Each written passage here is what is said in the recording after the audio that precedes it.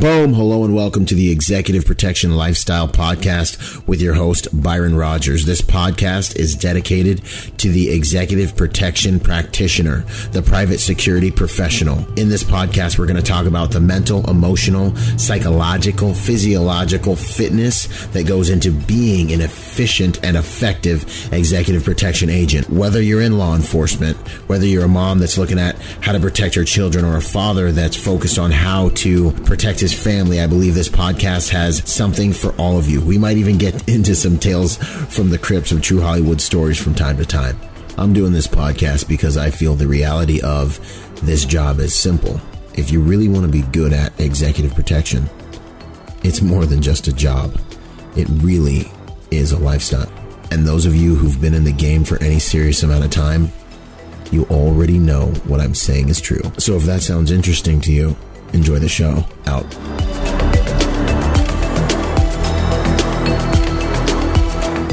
Boom. Yo, special announcement. We've got the very first Protector Symposium coming up this November 15th and 16th. Check the website, Byron Rogers Motivation, for more information about it. You can purchase tickets there. It's going to be amazing. We've got Ed Calderon and Yosef Badu coming on to teach us some hardcore soft skills. Check it out. Get involved. I guarantee you won't be disappointed. We're going to have a great time leveling up as Protector. So check the website, ByronRogersMotivation.com or ExecutiveProtectionLifestyle.com for all the details and to purchase you and your security detail, police department, or family's tickets. Out. Boom. What you are currently listening to is part 2 in a series.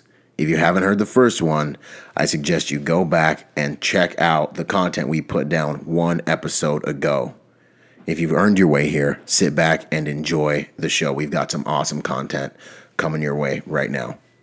Over the course of your career, are there what would be your proudest moments in the game? So I think the proudest moments are again moments where you can get a specific result that comes from something that you've detected, something that you did. You know, so much of the work we do is kind of ambiguous stuff, particularly if you're working on prevention. If you're good at prevention, if your preventive strategies are good, you make sure that nothing happens. Mm-hmm. And it could be kind of frustrating to see that nothing happens and you can't measure that.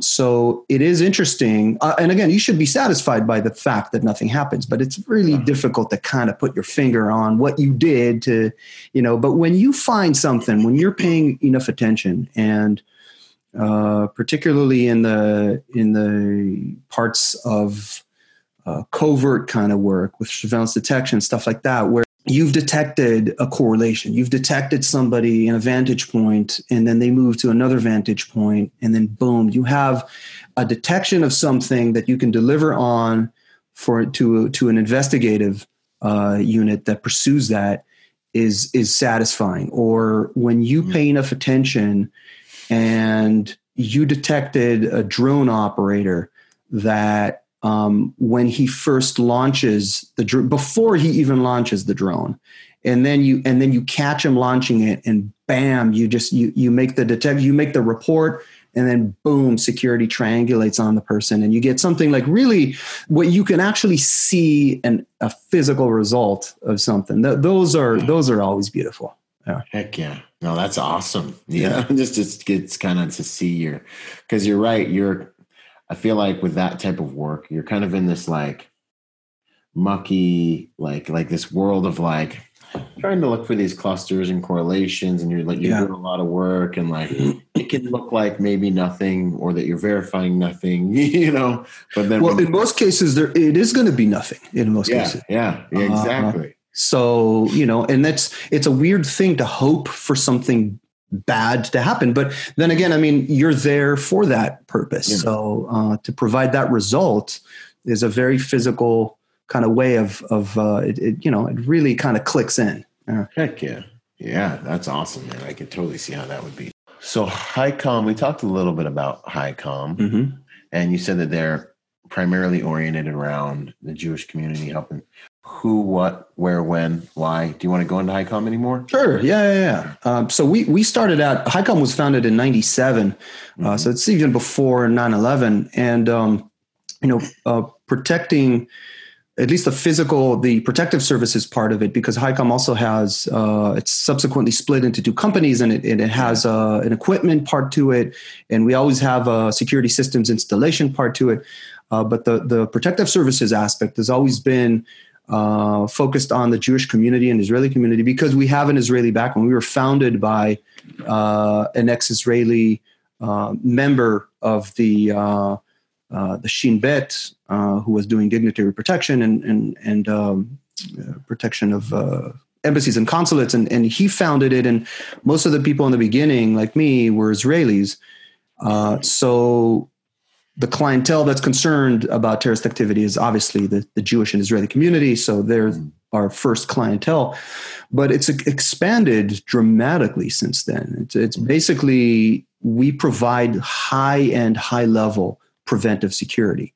And it turns out that a lot of people are interested in that. And it just spread to everything from community centers and hotels, and Silicon Valley loves that kind of stuff. And a big part of it is, and maybe I think a big part of the adaptation of the Israeli methodologies, particularly when it comes to customer service, is that if you understand deeply enough what it means to prevent, if you understand deeply enough that what you're targeting is not an attack, it's the hostile planning process before the attack, and you understand the vulnerabilities of a hostile planner, you can target those vulnerabilities very subtly in a way that's going to target a hostile observer, but isn't going to freak out or offend anybody who's not a hostile observer. So you can make an omelet without breaking any eggs, and it's a thing of beauty. And a lot of organizations really value that kind of security, and that's why we've expanded since then quite a bit. Yeah, that's awesome. That's good to go, man. It works. Yeah, and I love what you said, because it's like the people who, an observer or someone who's in that hostile planning cycle, they're kind of sketched out, and they're like trying to kind of get their pictures and understand or do their advanced work.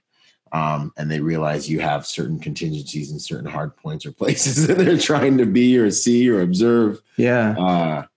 People don't often think about that, the fact that a hostile planner is much more vulnerable than a lot of people realize. Definitely more vulnerable than an attacker. And everybody's always focused on the attacker. Mm-hmm. The hostile planner is the one who has to collect a lot of information in order to put together the attack and the plan to the attack. Mm-hmm. And B, has to do it covertly, which is really difficult. They have a huge amount of risk on their hands. People always talk about ourselves. We work in risk management. Think about their risk. Now, You don't have to sympathize with the bad guys, but if you look at things from their perspective, boy, do they have a lot of risk. They could get captured. They could go to prison. They could get killed. They can fail in what they're trying to do. So they're bringing a lot of vulnerability to this. And if it puts us in a position where we could treat everybody the same, and they sort themselves out based on what they bring to the table. A hostile observer is very vulnerable to attention from security. Oh, yeah. A non-hostile observer, not really. I mean, take it, right? Just flies right over their head. You're not offending them. You're just politely acknowledging them, nodding your head, and saying hi. It doesn't really do much to them. Yeah. What are you doing here? Oh, I was going for a walk in the park. You're talking to a hostile, they're going to be scared. I mean, because why are you in a place where you're not supposed to be? Why just are you receiving that amount of attention from security? I'll take it. It doesn't matter if the attention is polite and nice and friendly. It's not it's what you're trying to avoid from the hostile perspective. Yeah. We're not trying to scare hostile planners. We're just trying to make it easier for them to go somewhere else with it. Exactly. Ideally to abandon it, or at least to go somewhere else with it. Yeah, the deterrence. Man, no, that's good stuff. So now we segue right into terrorist activity prevention. If you were going to give like a 101, what is this made up of? Broad strokes, of course, Okay. If you were going to give everyone like a quick, this is boom, boom, boom, boom, boom, down and dirty. This is it. This is what we do. Okay, I'll try to. I have a pretty much a weekly 4-hour session on this, so I'm going to try to reduce it, condense it a little bit. You got time. Okay. There's two parts to it. First, with the first thing you have to understand is that prevention and reaction are not the same thing. These are two capabilities that you want to have on hand, but they're not the same thing. Prevention comes first, reaction comes later if necessary. Hopefully it doesn't, but you want it on hand in case. The dividing line is the instant you realize that there's an incident, that there's something going on. So you think about a prevention as a vaccine and reaction as emergency room antibiotic injection. Okay. Both are really necessary. Reaction will save your life, but obviously prevention is better. Now, if you want to delve into prevention, I think the thing that's missing for most people, most organizations, is the understanding of hostile planning, is the understanding of what you're trying to prevent, what you're trying to disrupt. Mm-hmm. For most people, an attack just comes out of nowhere. Or even if the people know, okay, yes, the attack doesn't come out of nowhere, we know that a hostile observer has to come and they have to prepare. Most people don't really understand what preparing for a hostile attack entails. So it's really, really important to delve into the concepts of the hostile planning process, to look at the similarities between different kinds of attack, not in the execution part of the attack, but in the planning of it, in how they were observing before they made the decisions, which decisions they made based on what they saw. There's always collection of some information and then a decision-making process. And if you can't understand that and how that applies to the specific environment you're in, then you're going to be shooting in the dark. So you have to look at it from the hostile perspective, both theoretically and also physically. Go out and map out all the vantage points where if you were a hostile observer, how would you observe your client, not as a client, but as a target? And you do it yourself. Look at your client from the outside as a target. Where would you even position yourself to be comfortable, to be able to collect information and do it covertly so security doesn't see what you're doing? Yeah. And by gaining that kind of understanding in a physical sense, you position yourself in a much better place to then go back to your security posture and your security positions and know where to look and what to do about those locations. What are the vulnerabilities that they have? Every hostile planning process has a certain, there has to be a certain amount of information that's collected, and a decision-making process and even training and planning that is based on that information before execution, and then escape and exploitation when applicable. So one of the important points right in the beginning is the collection of potential targets. There's no such thing as a do or die target. There's always other options, and part of what we're trying to do is send them to another one of these options that are going to be better for them. It doesn't warm my heart that I sent somebody to another place. And if we can, we will collect enough information and deliver it on to law enforcement, government, fusion center, the NICRIC we have up here, a government sector that can go after people. We don't have the capabilities to do that. But from the hostile perspective, you have collection of potential targets, then open source information collection. They want to understand the potential targets from open sources. Again, this is based on actual case studies and what they do. Mm-hmm. That's your social media and all your exactly. Yeah, huge amount of information. They can collect it remote. They don't even need to leave their house. They don't even need to be in the country to do this. Mm-hmm. Access to a ton of information and can be collected very safely.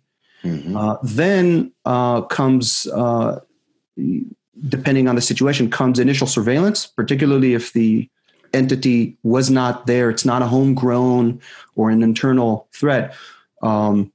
Initial surveillance, which can confirm the information that's been collected from the open sources and can give you other pieces of information that you usually cannot get from open sources. And a big one is security. Most organizations don't exactly advertise their security procedures. And so from a hostile perspective, you'd have to show up and see what kind of security the organizations that the potential targets have. before you narrow it down to that one final target. Yeah. Once you have that one final target, you can, from the hostile perspective, delve more deeply into it with operational security, really learning the vulnerabilities of the target and the best vulnerabilities to put together a plan around it. You might generally know the general plan, but you have to nail down all the details of the plan, when, where, how exactly you're going to do it, and finding the vulnerability, finding, for example, the best way to get into the facility. Mm-hmm. The best access point. Maybe it's the main entrance, maybe it's the loading dock or the back entrance. But finding that perspective, operational planning, so nailing down the details. After that, training and rehearsal. If you have a general plan in advance, you can do general training in advance. If you're talking about a single shooter with a handgun, well, training for that would be make sure the shooter can shoot straight, change magazines, cause maximum damage, so forth. If the plan involves improvised explosives, you test out the explosives like Timothy McVeigh did in Gatorade bottles, take it out, the ammonia nitrate-based, fertilizer-based explosive, take it out to the desert, make sure it works, make sure it blows up. Unlike people who skip that step, like shoe bomber, underwear bomber, Times Square bomber, they're not bombers, nothing blew up. They skipped a very important hostile planning step. So from the hostile planner perspective, it's not a good idea to skip steps. Luckily for everybody else, they did though. Yeah. Training and rehearsal, advanced surveillance when necessary. A rehearsal sometimes involves a dry run. And when you do a dry run, you're collecting extra information. Information you didn't have because you've never been that close or you've never conducted a dry run on the actual target. So that's extra advanced surveillance that you're getting, advanced information. From there, last minute surveillance, and boom, the attack comes. It could be one continuum, depending on the situation. If it's one continuum in one sitting, it's usually the less organized kind of attacks, the more sloppier situations. Unfortunately, it doesn't necessarily mean they're going to fail in their attack, but a person who's not very well prepared and lurking around the parking lot the whole day before running inside and starting to shoot everybody, those are the less prepared kinds of attacks versus the more prepared where they knew exactly when, where, and what and to come. And because they did a lot of that work in days or weeks or months prior, and then they can just go in very surgically exactly when they wanted. And we had some attacks recently that emphasized that point where how did the person know exactly when to come and to catch the most amount of people in there and to cause maximum damage? And that's why, because they knew what they were doing. Yeah. So understanding the hostile planning process, and again, it can take place in many different ways.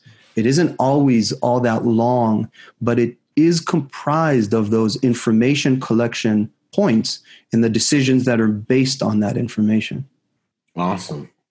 Solid. Yeah. Okay. So back to the activity prevention 101, or getting into your second bullet point. Okay. So the way that we usually think about this, not unlike, it's a very Israeli way. It's not, I don't think it's an Israeli invention necessarily, but the idea of circles of security, it's been around for many years. It's applied in many different ways, military, law enforcement, security. Everybody has different ways of applying it. I usually talk about two general circles. Ideally, you should have as many as you can, but you generally have the inner circle and the outer circle. The inner circle is what most people are used to. It's the property itself and maybe the immediate exterior of the property. Let's say the sidewalk and the curve. It's just, even if it's technically not part of the property, it's really, really close. You want to give it extra attention and control. And then there's the outer circle where I usually start my explanations with, and that's chronologically where everything comes. It's the whole area, the general area all around the potential target. And the way you figure out how big of an area it should be is by putting yourself in the shoes of the bad guys, figuring out where you would be, where you would position yourself to observe the client as a target. And by doing that, you find those vantage points and you realize how big of an outer circle you need to have. Is this where protection circle came from? The circles of security and protection circle. Yeah. A circle also denotes the idea of like a circle of a conversation kind of dynamic. But yeah, the circles of security is such a huge part of what we do, and it's a big part of how we think. It's always the more important part of it is the way of thinking, because what you do changes every time. It applies in different ways, but you think about things from the perspective of circles of security. And your outer circle is that circle where you're not physically in charge of its public property or even other private properties, but it's locations from which you can be observed, and hence locations from which the hostile planning process might be coming. And you want to nip it in the bud. You go as early as possible and as far away as possible. You don't let them come to you.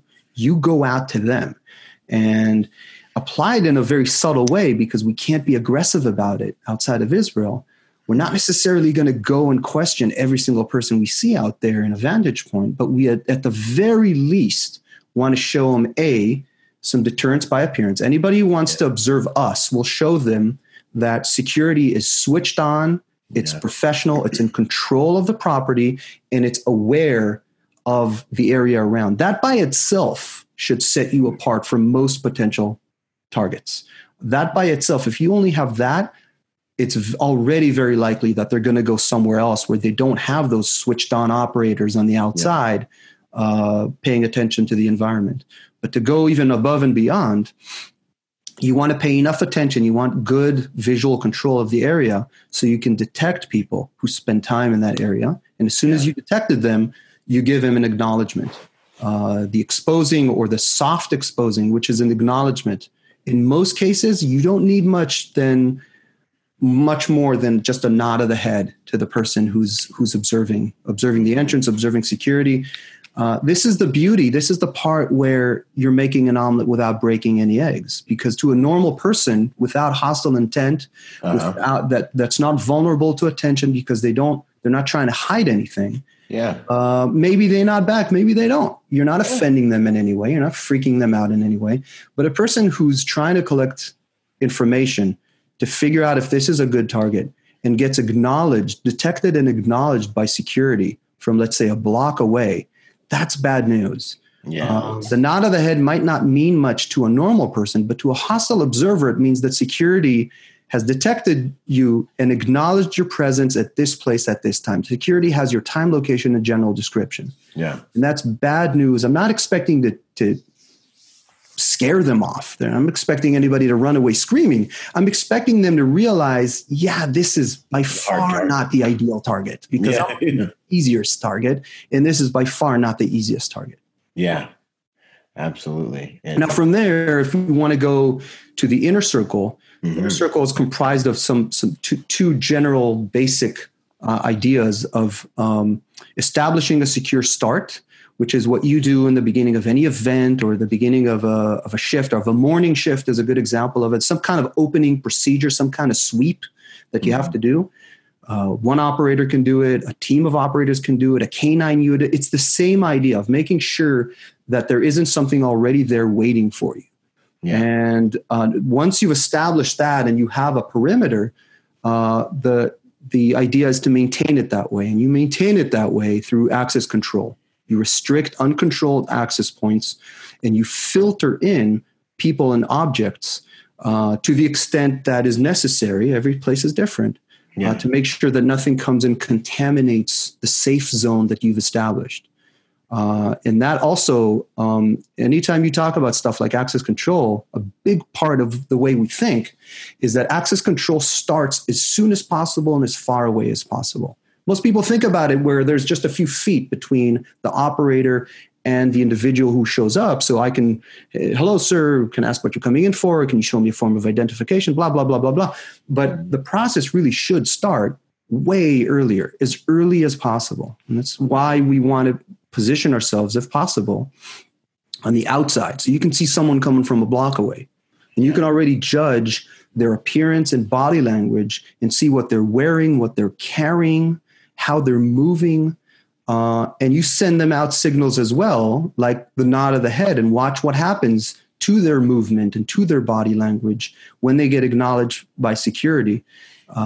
you try all these things to see if something might come out of them from a distance. So if I can see signs of nervousness, or if I can see something that looks less than ideal, I don't want to realize that that is the case when it's right on top of me. I want to see it coming. So I at least have some time, either for the worst case scenario to respond to it, or just to collect more information. By the time they get to me, I should already have a general picture of them based on the general baseline of how people move and how people look. And, Left of Bang talks a lot about this kind of stuff. And I've, we're basically applying many of those concepts, and even some concepts that aren't necessarily contained in Left of Bang. But that's the general idea of how we look at people, and we apply it to access control before they ever even get close enough to talk to. Awesome. Yeah, no, I had Joseph on, as you probably know, one of the first couple episodes. And he taught that hunter-killer program, which is that Left of Bang or doctrine for over a decade. And he still does to agencies. And it just, especially for protectors, I think is extremely important. Yeah.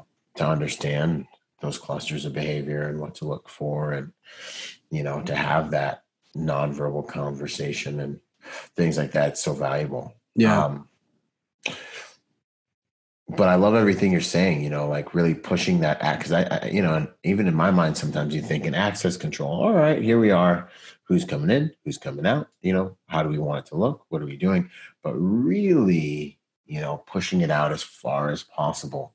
When can we start picking this traffic up, maybe visually, or even maybe on our cameras? Are there BOLO vehicles we're looking for? They are in the area and things like that, and pushing that circle out as wide as we can effectively is smart. And observe people when they realize what's coming, when they walk towards. And so we do a lot of work, for example, with metal detectors. And I think that should be unsurprising since with the clientele that we have. And we always position forward observers for that. And to the untrained eye, these people are essentially ushers, telling you, oh, there's the shorter line here, and can you please get your bags and metallic items and bags on the table. But a big part of what they're doing is they're looking at how people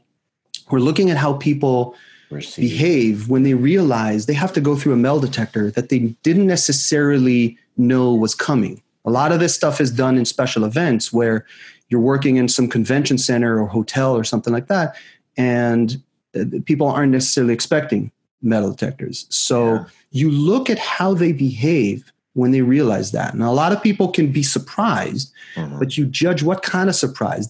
Some people get a little nervous. Some people get a little giggly. It's like I'm going to the airport or blah, blah, blah. Coming because they have nothing to hide.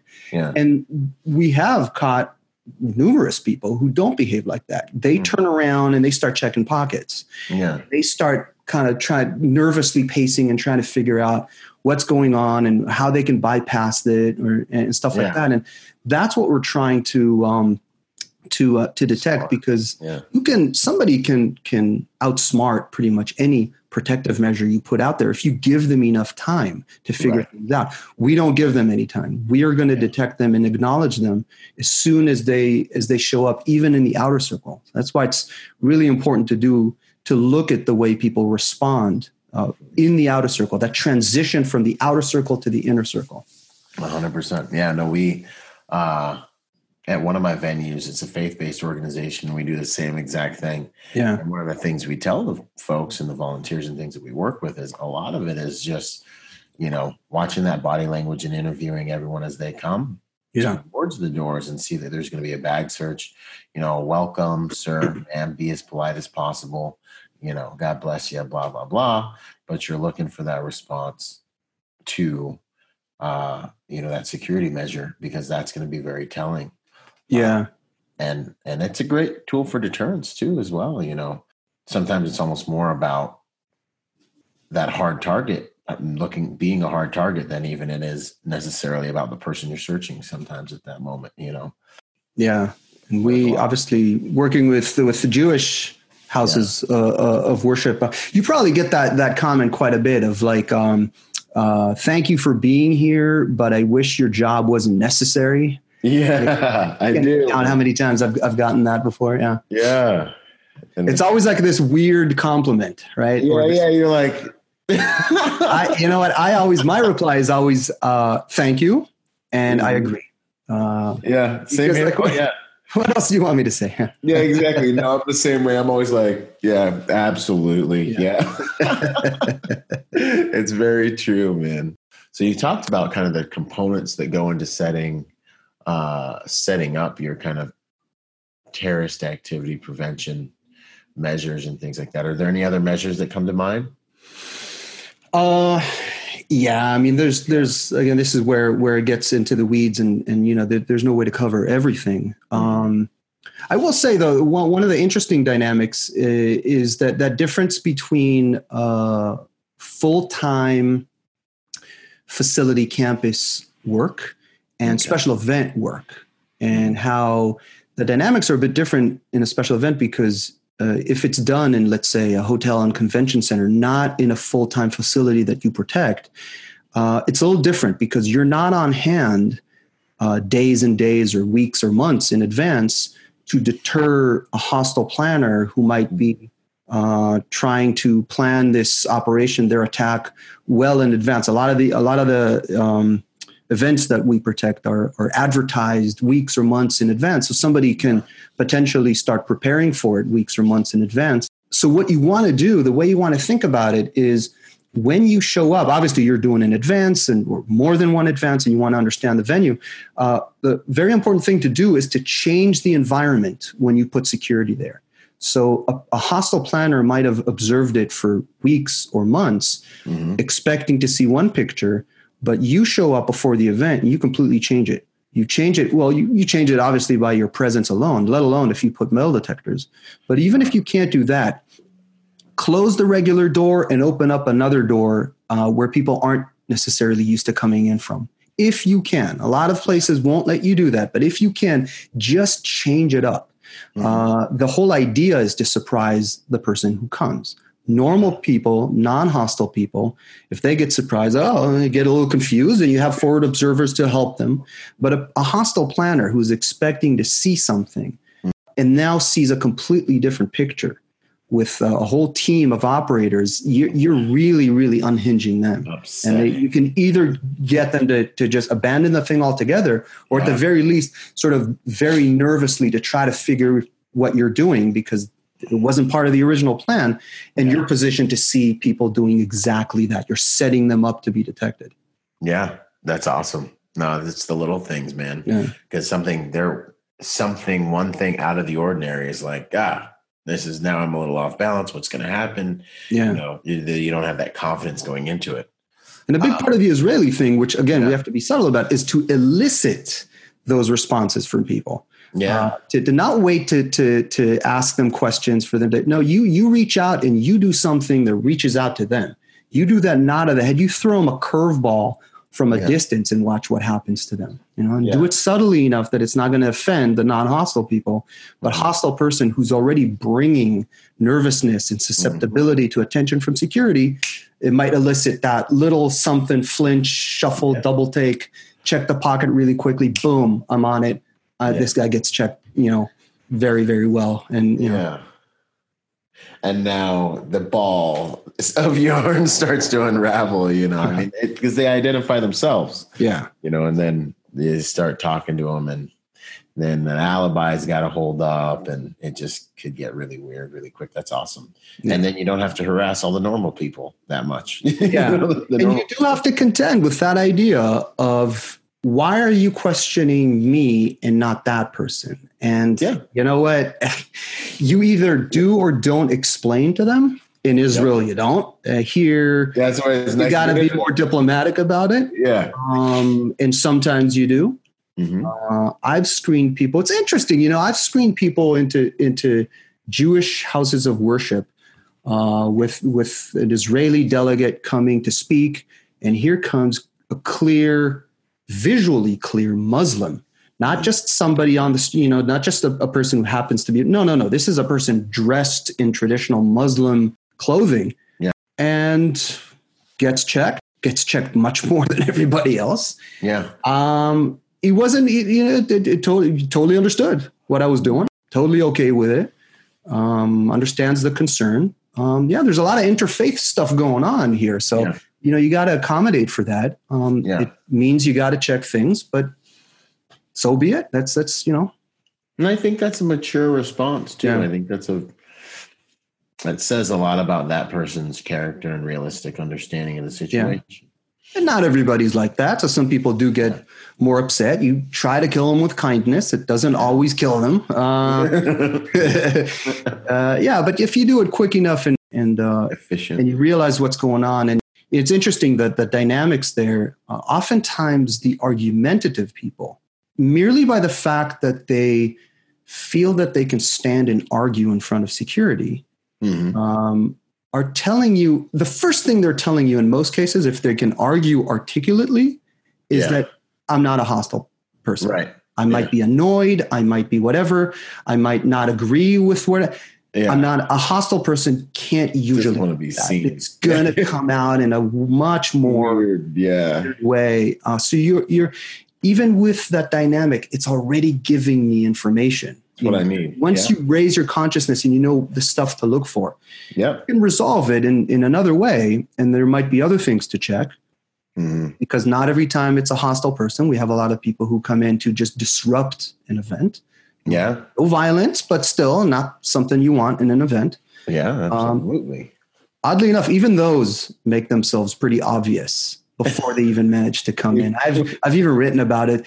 I used to wonder, how come they can't just dress right and put a nice smile on and come in like everybody? Because they can't. They can't do it. It's so true. No James Bond's trying to go in and disrupt events. There's always going to be something you're going to pick up on.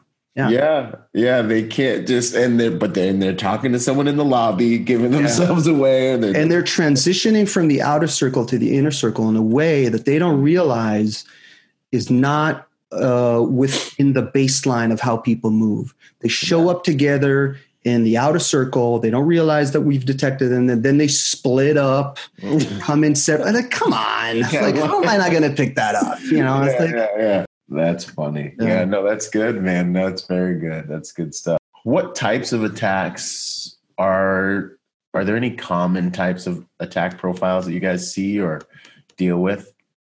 So I have to say, if there were a terrorist attack in the San Francisco Bay Area, you would have heard about it, so we haven't, luckily we haven't had full on terrorist attacks here. Most of what you catch, I can say across the board, is not that hostile. The hostile stuff is not very common. Much more common to catch the non-hostile protesters, disruptors, stuff like that is not uncommon. And you either can or can't screen it out before.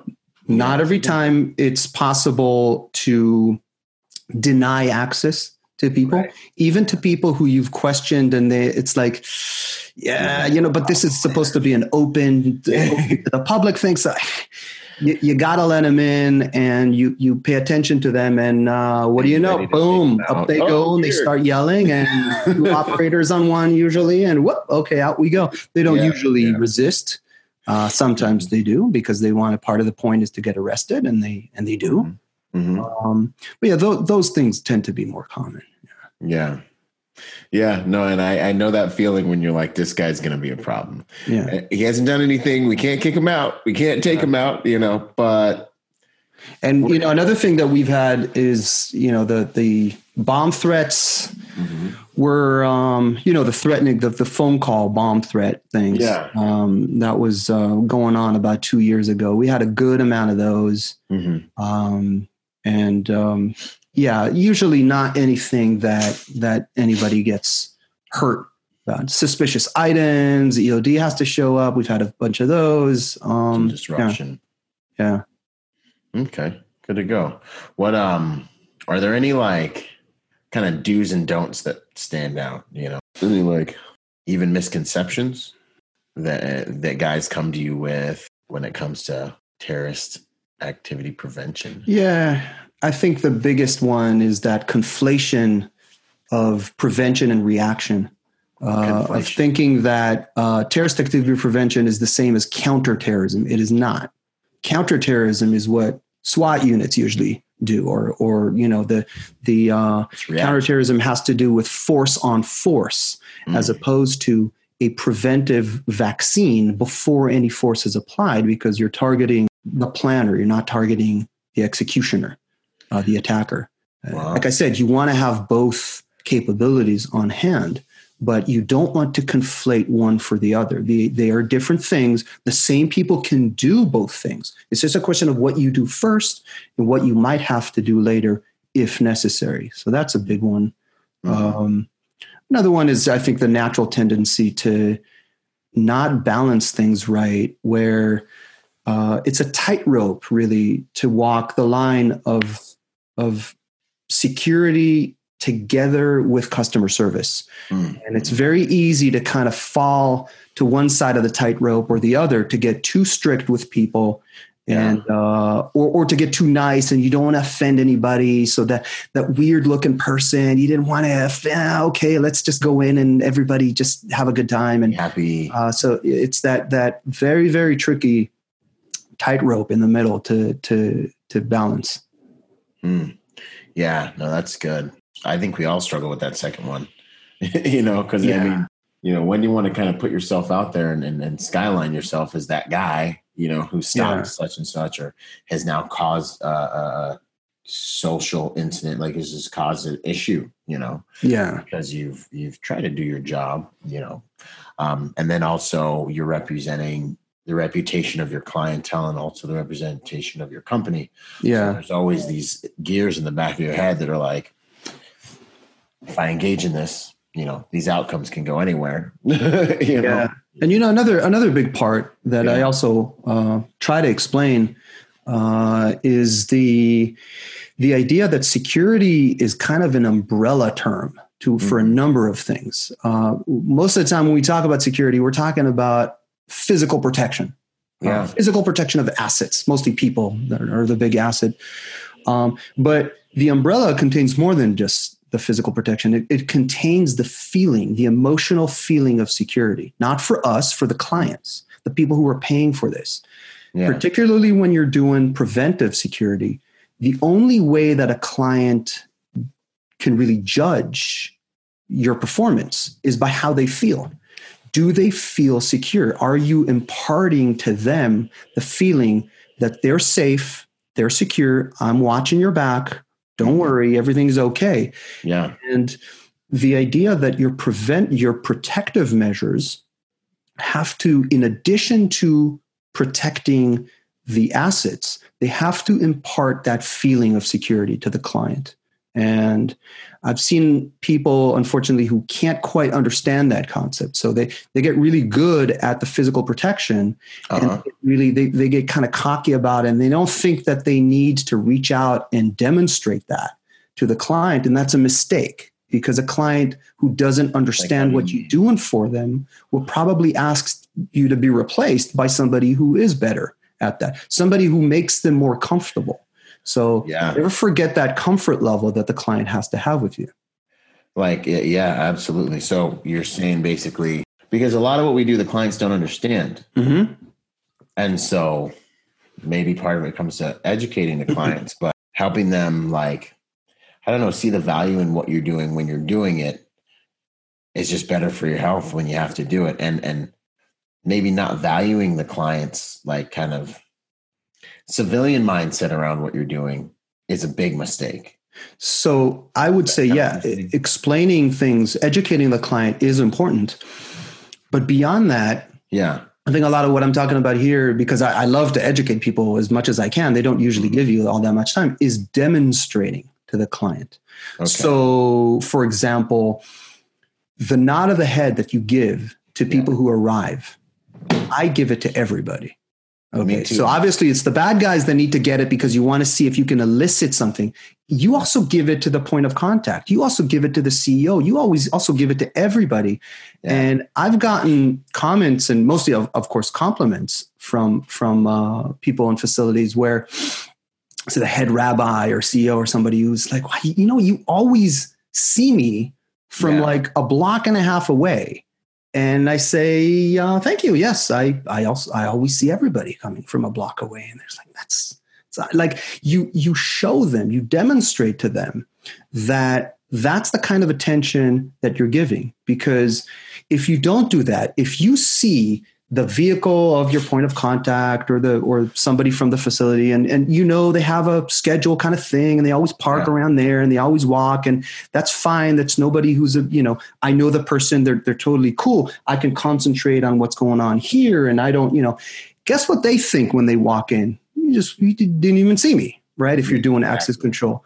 Of course I saw the person, but if you don't show them that you see them, if you don't demonstrate that to them, they're usually going to assume the worst about you. They're going to assume that you're not paying enough attention. Yeah. So that's one of the sad things about our industry, that if you don't demonstrate, at least in a subtle way, it didn't happen. Then if you didn't report it, or if it was an incident, then the assumption is that you weren't there or you didn't notice it. And they're going to start feeling uncomfortable with the idea that you're not watching out for them. So it doesn't take much. If you can just spot the person from a distance, give them a little nod of the head, show them where you are, show them how much attention you're giving them. Sometimes in the mornings, for example, we'll get graffiti on the walls.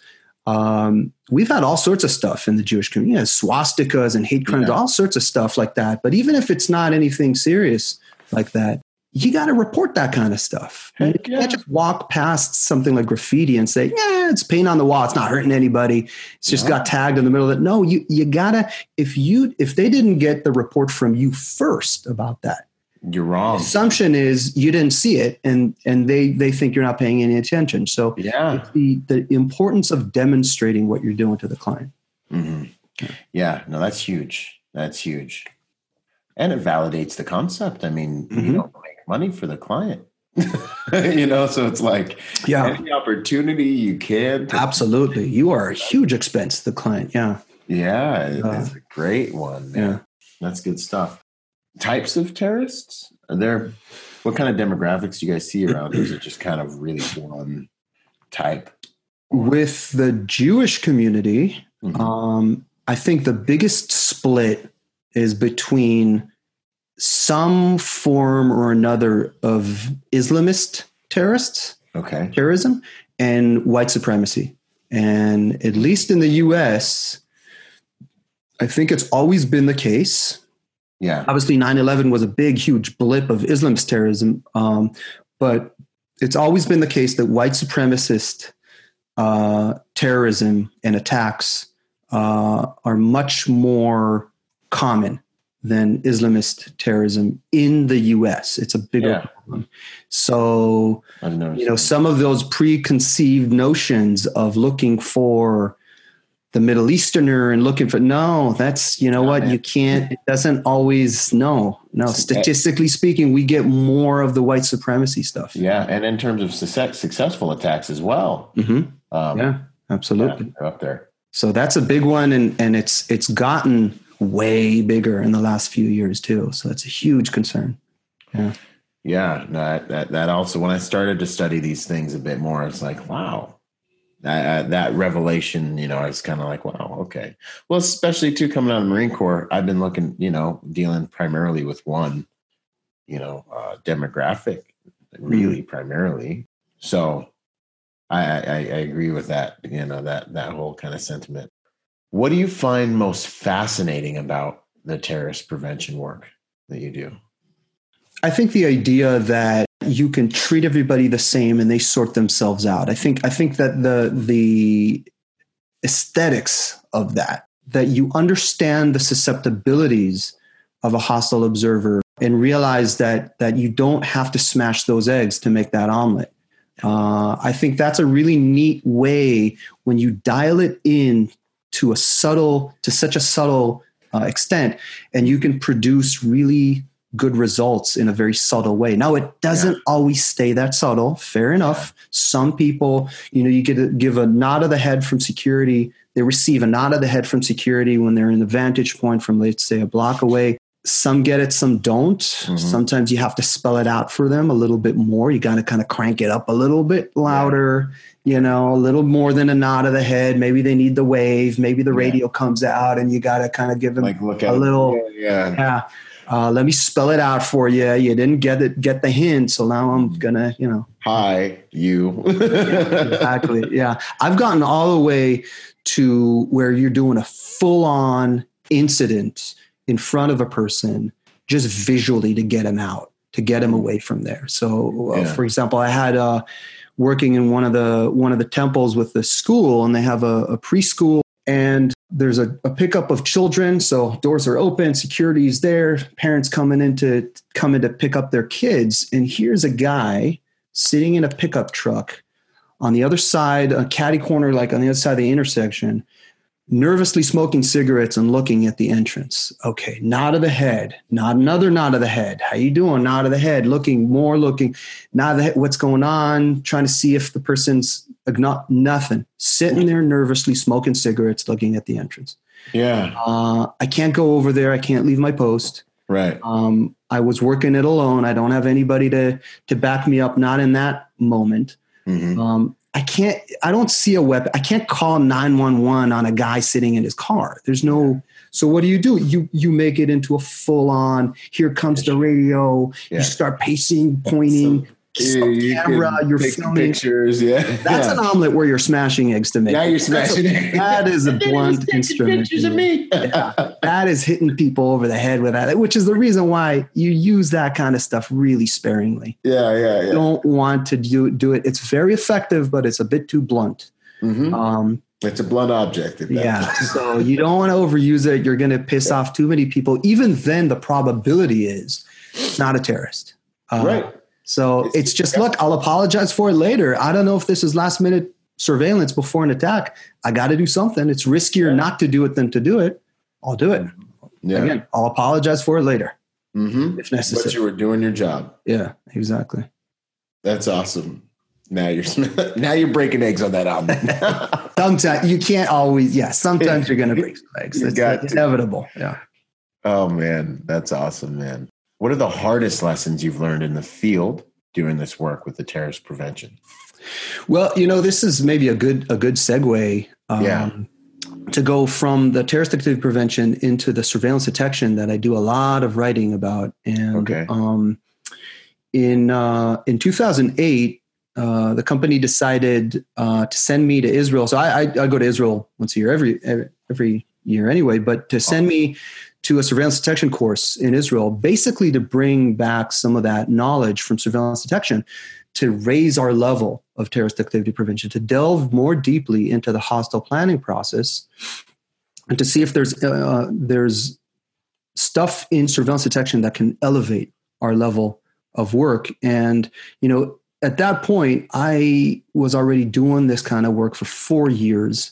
I had gotten a ton of experience with Jewish organizations, Israeli government, foreign governments, every single law enforcement agency in the Bay Area that we worked with, foreign dignitaries and State Department, and just working with a huge variety on this. And, I assumed very wrongly that I would be probably okay in the Israeli surveillance detection course that I was going to go. And, the guy who did it, you had him on not too long ago, was Ivor Terrett. Yeah. And I'm not sure if he still runs those. We had a very short amount of time, and he basically, this is negotiations between our companies, and he basically put a much larger course condensed into a very, very short period of time.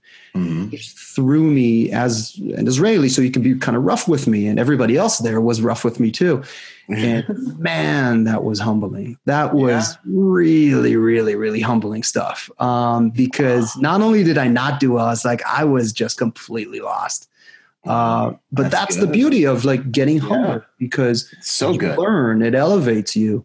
And then I took that back and started applying more of that in what we did, and started applying it in new stuff, which started out being courses that we ran together teaching surveillance detection, and then getting into surveillance detection operations. And learning even more about how it works and what works and what doesn't work and what works in some environments and what kind of people work in some environments and not in other environments. And so that was by far the biggest for me. Yeah. Yeah. Wow. Okay. Awesome. So what makes a person, place, or thing attractive to a terrorist organization? So the two main things that are attractive pretty much to a criminal in general, but maybe terrorists in particular, is the two qualities that a target needs to have are value and ease. The value, depending on what it is, I mean, most crime is monetary. So value in that case would be a monetary value. Terrorism is ultimately a political value. So you want to create a political effect by means of a sub-goal of creation of death and destruction. So if the place is valuable from a terrorist perspective, it means it's well known. It means it can create a big effect in that respect. So the level of exposure, the level of notoriety that a place has, the how famous it is the value aspect. And the other is ease. How easy is it? And so the ideal terrorist target would be very valuable and very easy. It turns out that you don't necessarily have all that many targets like that are very, very valuable and very easy, because a target that's a high value target usually has more security on it to make it less easy. Yeah. What usually gets picked by terrorist organizations is the easiest target, though. Even if the ease will always trump the value. Even if the easiest target has less value than a harder target, the easier one is most likely to be chosen. It isn't necessarily an absolutely easy target, but it's a relatively easy. If it's relatively easier than the other potential targets on that list, that's most likely to be chosen. Awesome. So from the perspective of a client of the targets themselves, you want to compare yourself to your comparable organizations. I know some people get uncomfortable with that idea of comparing yourself. That's what the bad guys do. So you better do it yourself to see how well you fare compared to the competition. How much more likely it is that they'll choose you rather than somebody else. Absolutely. You want to be the less easiest target in the game. No, but I agree 100%. I mean, there's just so much value in putting yourself in the mindset of your adversary. Yeah. It's huge. And just observing and looking for the holes in your game and the chinks in your armor. And how would you do it with your life experience and training and understanding of things? And those same holes that you see, other people can perceive. Yeah. Otherwise, you're just shooting in the dark. Bad guys just come out of nowhere. And if you can't take that perspective, Right. Yeah. So you want to be the hardest target, in essence. Yeah. Essentially. And, it's funny, like the Darwin's theory, man, he said survival of the fittest, but when you go deeper into that stuff, it seems like survival of the herd is truly what he was getting at. If you've ever studied some of that stuff. Yeah. I mean, it depends. And there's some controversy to the group versus individual when it comes to evolution. But in many situations, depending on the animal, we're making an analogy here, of course, but the group makes sure the group, the best way to protect the individual is if the individual is within a group. So there's a group dynamic that strengthens every single individual in there, makes them stronger than if they were just on their own. Yeah. And then I guess the point I was also getting at is elimination of the weakest, the elimination of the easiest target tends to be what we see, happen a lot of times. So you don't want to be you don't want to be the low hanging fruit. Yeah, exactly. Yeah, that's another really good analogy of the low hanging fruit. Yeah. Yeah, man. Is there something that's, I have one of the most important things to remember, something that's very important to remember when dealing with a terrorist organization, things that are important to remember or know about them.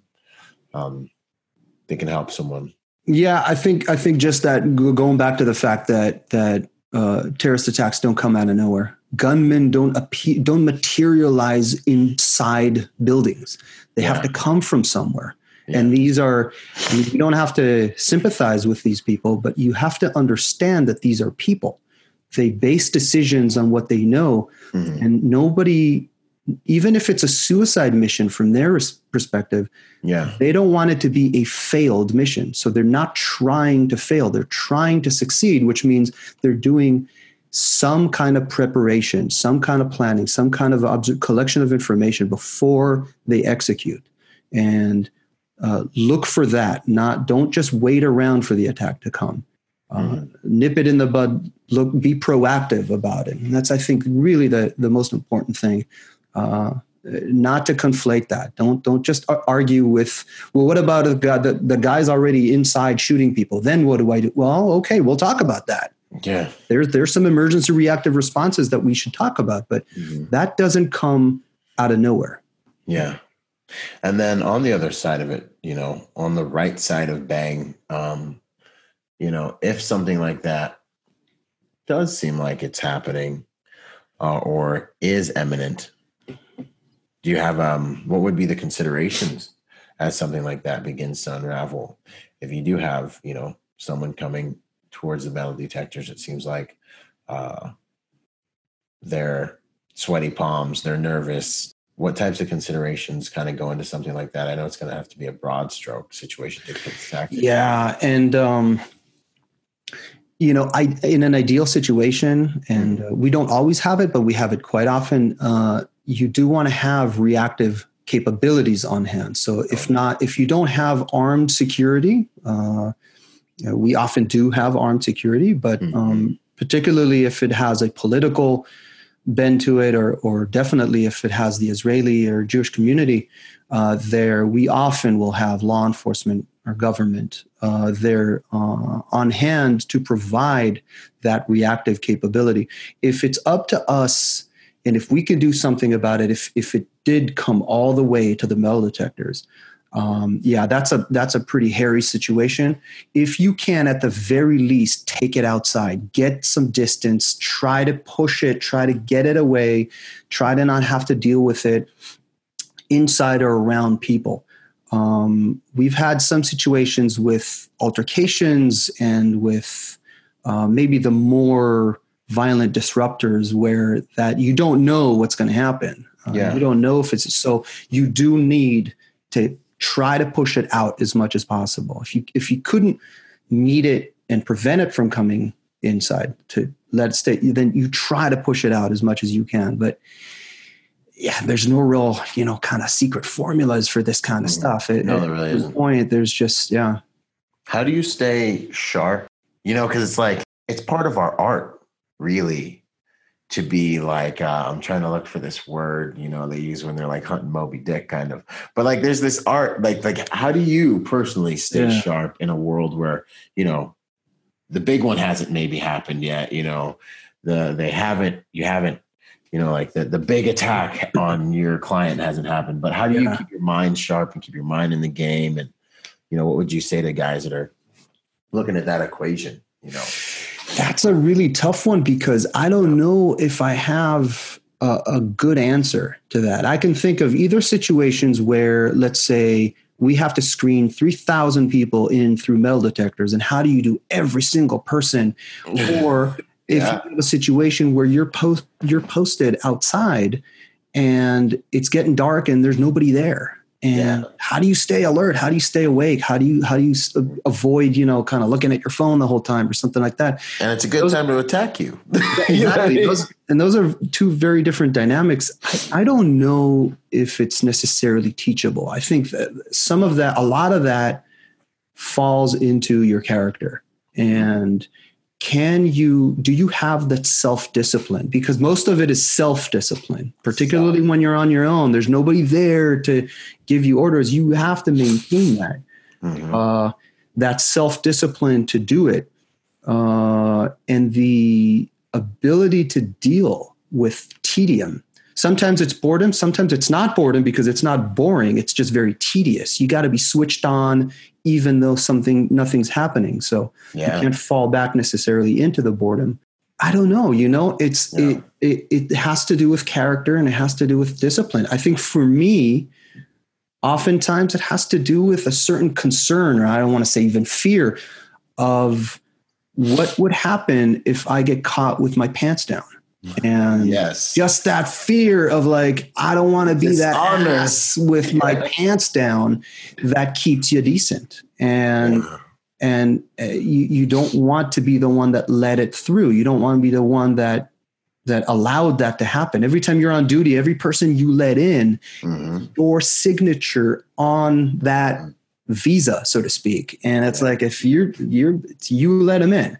So it's your reputation. So, you have to be able to balance that, look at every single person individually. Don't let there's no pace to it. There's every single person is a single person, is an individual. You have to observe it in the right way. Again, it sounds very strict to say it like this. Of course, it gets balanced out and it doesn't necessarily look like that. But I think that's the main thing, is that for me, it was I don't want to be the guy that was caught with my pants down. Yeah. So a healthy level of fear, a healthy level of personal pride. Yes.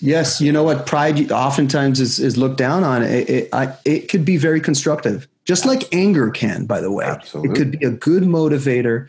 Yeah. You don't want to be humiliated. You would be humiliated, rightfully so, in many cases. Deserving. Not everything is preventable. Look, there's mistakes. There's things that happen that aren't necessarily the fault of the security officer.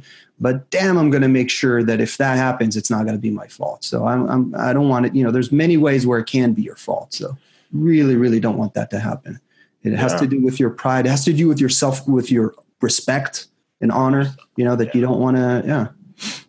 That's awesome. Yeah, and then you also said to see each individual as its own part of its own equation. Like each individual person needs to be treated the same, but also they're an individual person. I see that a lot when people are screened in through metal detectors, where there's like hundreds or thousands of people, and it's easy for people to get in some kind of a pace, rhythm, particularly when the client wants everybody to be in by a certain time, and as you get into it, there is no pace. There's every single individual. It could be quick, but somebody doesn't get in on the merit of the last 10 people who got in. If everybody took 10 seconds and this person takes 5 minutes, so be it. I need 5 minutes to check this person now. Yeah. And it takes a certain amount of focus from a security professional, man, and a sober-mindedness, really. Yeah, and that's, again, the part I don't know how to teach that, Yeah, you're right. It is very much a character issue, I think, too, because, I think the personal pride aspect of it would have been there before the Marine Corps, and the discipline would have been there, by the way I was raised before I went and learned in the Marine Corps. But the Marine Corps definitely amplified my ability to sit on post and be like, fixed. That's a perfect. I was just going to say the military. There's a lot of stuff where military is very different from security, but you know what? That is a huge one, and I don't want to. I wish it wouldn't. It would sound not as bad as I'm going to make it sound. But the military, in many ways, and this one is specifically, is oftentimes a better preparation for this kind of work than law enforcement. That dogged self-discipline it's not necessarily something that you find a lot, or you find it more in the military than in law enforcement, I find. Yeah. Being on the receiving end of people from both fields. Yeah. Cause it's just like it's a focus that's like, it doesn't care. Like you don't care. Like, no, bro, you're on post for 6 hours. Don't let me, you're sitting in that box, don't let me catch you. And because there's probably law enforcement people who are listening to this, and I don't want to just because military prepares you more for one aspect doesn't mean that it's prepares you for everything because, for example, when it comes to reading people, and it comes to reading suspicious indicators and looking at people's shoes and their fingers and their mannerisms. And a lot of times people out of the military aren't necessarily going to get that. And people from law enforcement, I mean, man, they have PhDs and that kind of stuff. So, yeah. And then, just to bring it back to Center 2, man, with my military guys, I got guys I'd go into a house with any day, but, you got to refine those rough edges that come from that type of discipline, rigidity, and all these things that comes with rough edges. Because then I got to be like, hey, bro, this is, here you've got to flex a little bit. And here you've got this is a security consideration, but this is a social consideration. Yeah. And you've got to do all these different, and they're like, I'm like, hey, this is how you survive in this environment. This is what we're doing here. It doesn't always work out. We've had cases where both ex-US military, Israeli military guys, it's like, dude, we are not in Israel. You can't. It's like you do that again, and you're probably out, man. We can't, and I can't help you. Yeah, exactly. I tried already. This is the last chance, man. Yeah. No, I go to war with you, bro, but you're not going to make it here. Exactly. Yeah. Oh man. Well, that's awesome, man. Is there anything else on the tip of your tongue as far as the kind of the terrorist prevention work that you do? I think an interesting and surprising thing is that once you learn about about terrorist activity prevention, about the hostile planning process that comes before a terrorist attack, you'll start noticing that it comes it comes before most types of crimes. They might not necessarily be planned as thoroughly, statistically speaking, as terrorism, but we used to do loss prevention for years in sporting goods stores. Very different kind of security, by the way, loss prevention, because your main asset is the product. And we used to notice people doing complete hostile planning processes for shoplifting. I'm not talking about a stick of gum in your pocket. I'm talking about procurement of there's entire organizations that do this kind of stuff. And they procure products from stores for winning. There's entire rings of these kinds of things, particularly for more expensive items. And they go through perfect hostile planning processes. And it used to blow my mind to see that, particularly when you do different stores and the stores communicate and you see people doing their initial surveillance, jumping around between different stores, looking for the advantages, looking for what they're going to do, doing rehearsals, doing all these kinds of things. It's so sophisticated. And it's interesting to see. You know what? It is and isn't, because these are human beings trying to achieve something. And if you look at what the hostile planning process is, and you write it down, you'll see that it isn't just even only for crime. It's how military operations are planned as well. It's a well-organized, literally, it is actually plan of action. That's wild. Yeah. So, and I think the most important thing about this is to demystify terrorism and crime, and to understand that this is something that comes out of human beings. And I'm not trying to sympathize with the bad guys, but the better you understand the way of thinking, the better positioned you are to disrupt it. Well said. Fantastic. That's awesome. Now, is there anything, any practices in terms of lifestyle that you're doing that you think make you a better at this work, or just better as an individual? Probably. I don't to think of myself as better than others, but I think the fact that I have a very analytical kind of mind. I like to think about stuff, and I would like to think about why it works and why it doesn't work, and what makes the difference between things. And if you combined with kind of being a watcher, be a watcher of people, look at people, try to figure people out, try to play. I have an article called Inductive Observation of try to play a Sherlock Holmes kind of game with people, try to figure them out, try to see what it is on the outside, what it is on what they're wearing, what they have, anything they have on their bodies, any jewelry, the way they move, and try to figure out what kind of person this is, and try to test these hypotheses.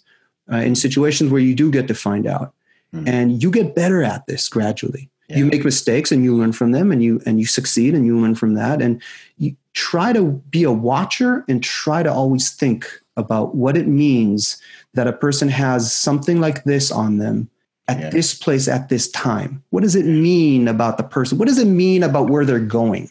About what their motivations are? Nothing is on you randomly. You put everything there.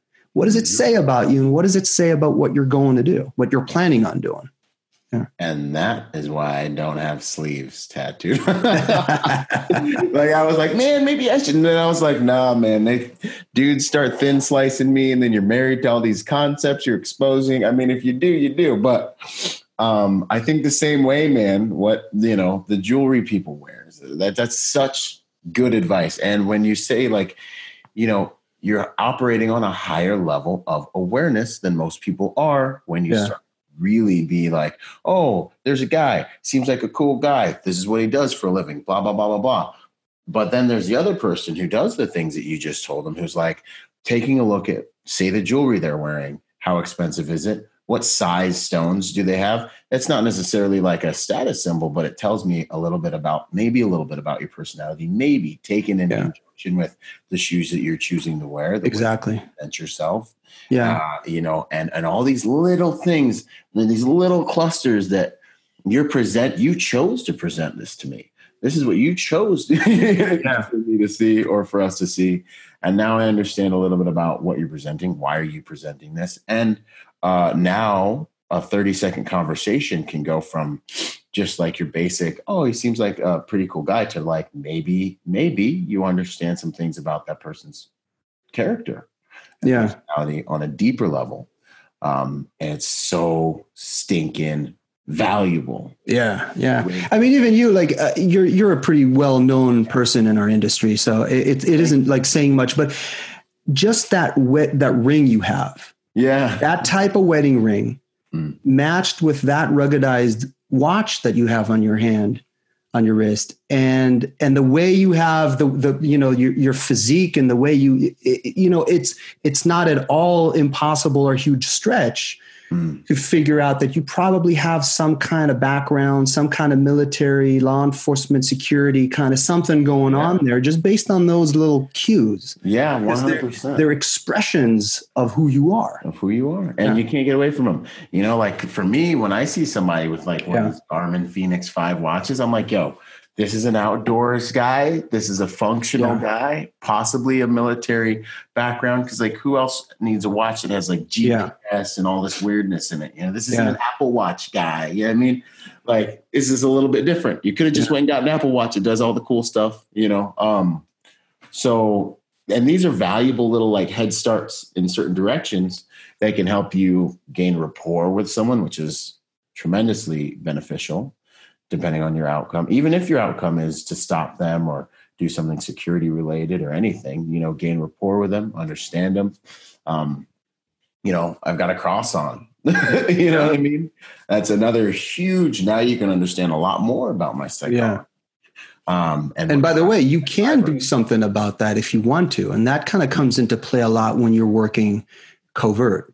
For whatever purpose, and you don't necessarily want people to know that. So you want to absolutely be conscious of how you look to others, be in control of that. So if you want to project something other than what you actually are, because you want to be under some kind of a visual cover, then you want to get rid of those items and you want to replace them with maybe something else. I have in my closet, I have a bunch of clothes that I hate. I don't even know what compelled me to get those fucking shirts or whatever. I have them specifically for when I need to look dorky and silly, annoying and whatever, to not represent who I really am in the field.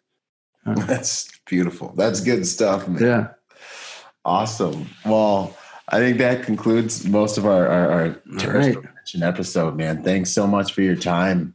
It's been an outstanding conversation. Thank you very much for having me. Yeah. And anybody who wants to find more, as I keep yapping about the fact that I do a lot of writing, pretty much, again, I'm a much better writer, I promise, than a speaker.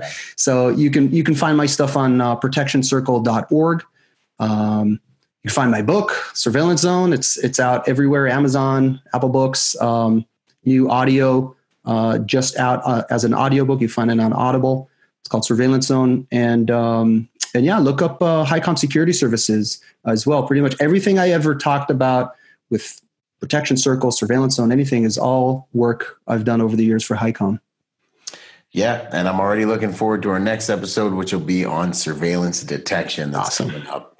That's coming up that you guys are going to love because, it's we already talked a lot about it, but we're going to do a whole episode. Yeah, we could go a bit deeper. Heck yeah, we're going to go way deeper. All right, Ami, I appreciate you, man. Thank you so much. All right, thank you very much. See you out there in the field. Bye for now. Bye. Boom. Yo, special announcement. We've got the very first Protector Symposium coming up this November 15th and 16th. Check the website, Byron Rogers Motivation, for more information about it. You can purchase tickets there.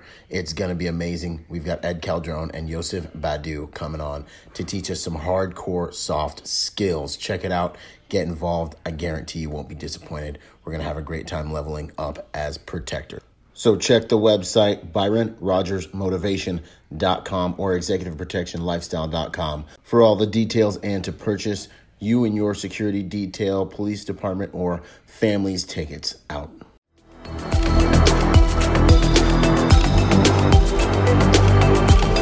Boom. And to support this podcast, go to ExecutiveProtectionLifestyle.com and contribute to our Patreon account. That Patreon account is what helps me make this podcast possible, contributing to this brand, what we're doing here, making it so that I can bring better guests on, making it so that we can plan more events and just expand the contribution to the private security industry and also to making America a safer place by teaching people how to protect themselves and the mindset behind that, the lifestyle behind that. You guys are already killing it. $1 a month. $5 a month, $10 a month, $20 a month, whatever you can do that you know you would probably just lose in the mattress anyway or spend on McDonald's. Hey, you want to put it towards something that's going to good use, put it towards a podcast and get involved in our Patreon account at ExecutiveProtectionLifestyle.com. And if you want to find me, that's ByronRogersMotivation.com. Do whatever you can, contribute whatever you can to that Patreon account because it makes all of these things possible, ladies and gentlemen. So much love. Thank you, and thank you for making those contributions. You guys rock. We're already doing amazing there, and it's just because of you guys. So thanks once again for those contributions. Boom. I hope you guys enjoyed that episode of Executive Protection Lifestyle Podcast. This whole entire thing actually just started off as a Facebook group that blew up and is one of the fastest growing, if not the fastest growing, executive protection Facebook group online. So if you haven't joined the Facebook group, join the Facebook group. Follow us on Instagram and check us out at ExecutiveProtectionLifestyle.com. If you want to find me, that's ByronRogersMotivation.com, and I'm on all the social media platforms, Instagram, Twitter, Facebook as well. So until the next podcast, y'all, stay sharp out there. And as I say it, one mind, many weapons. Talk soon. Out.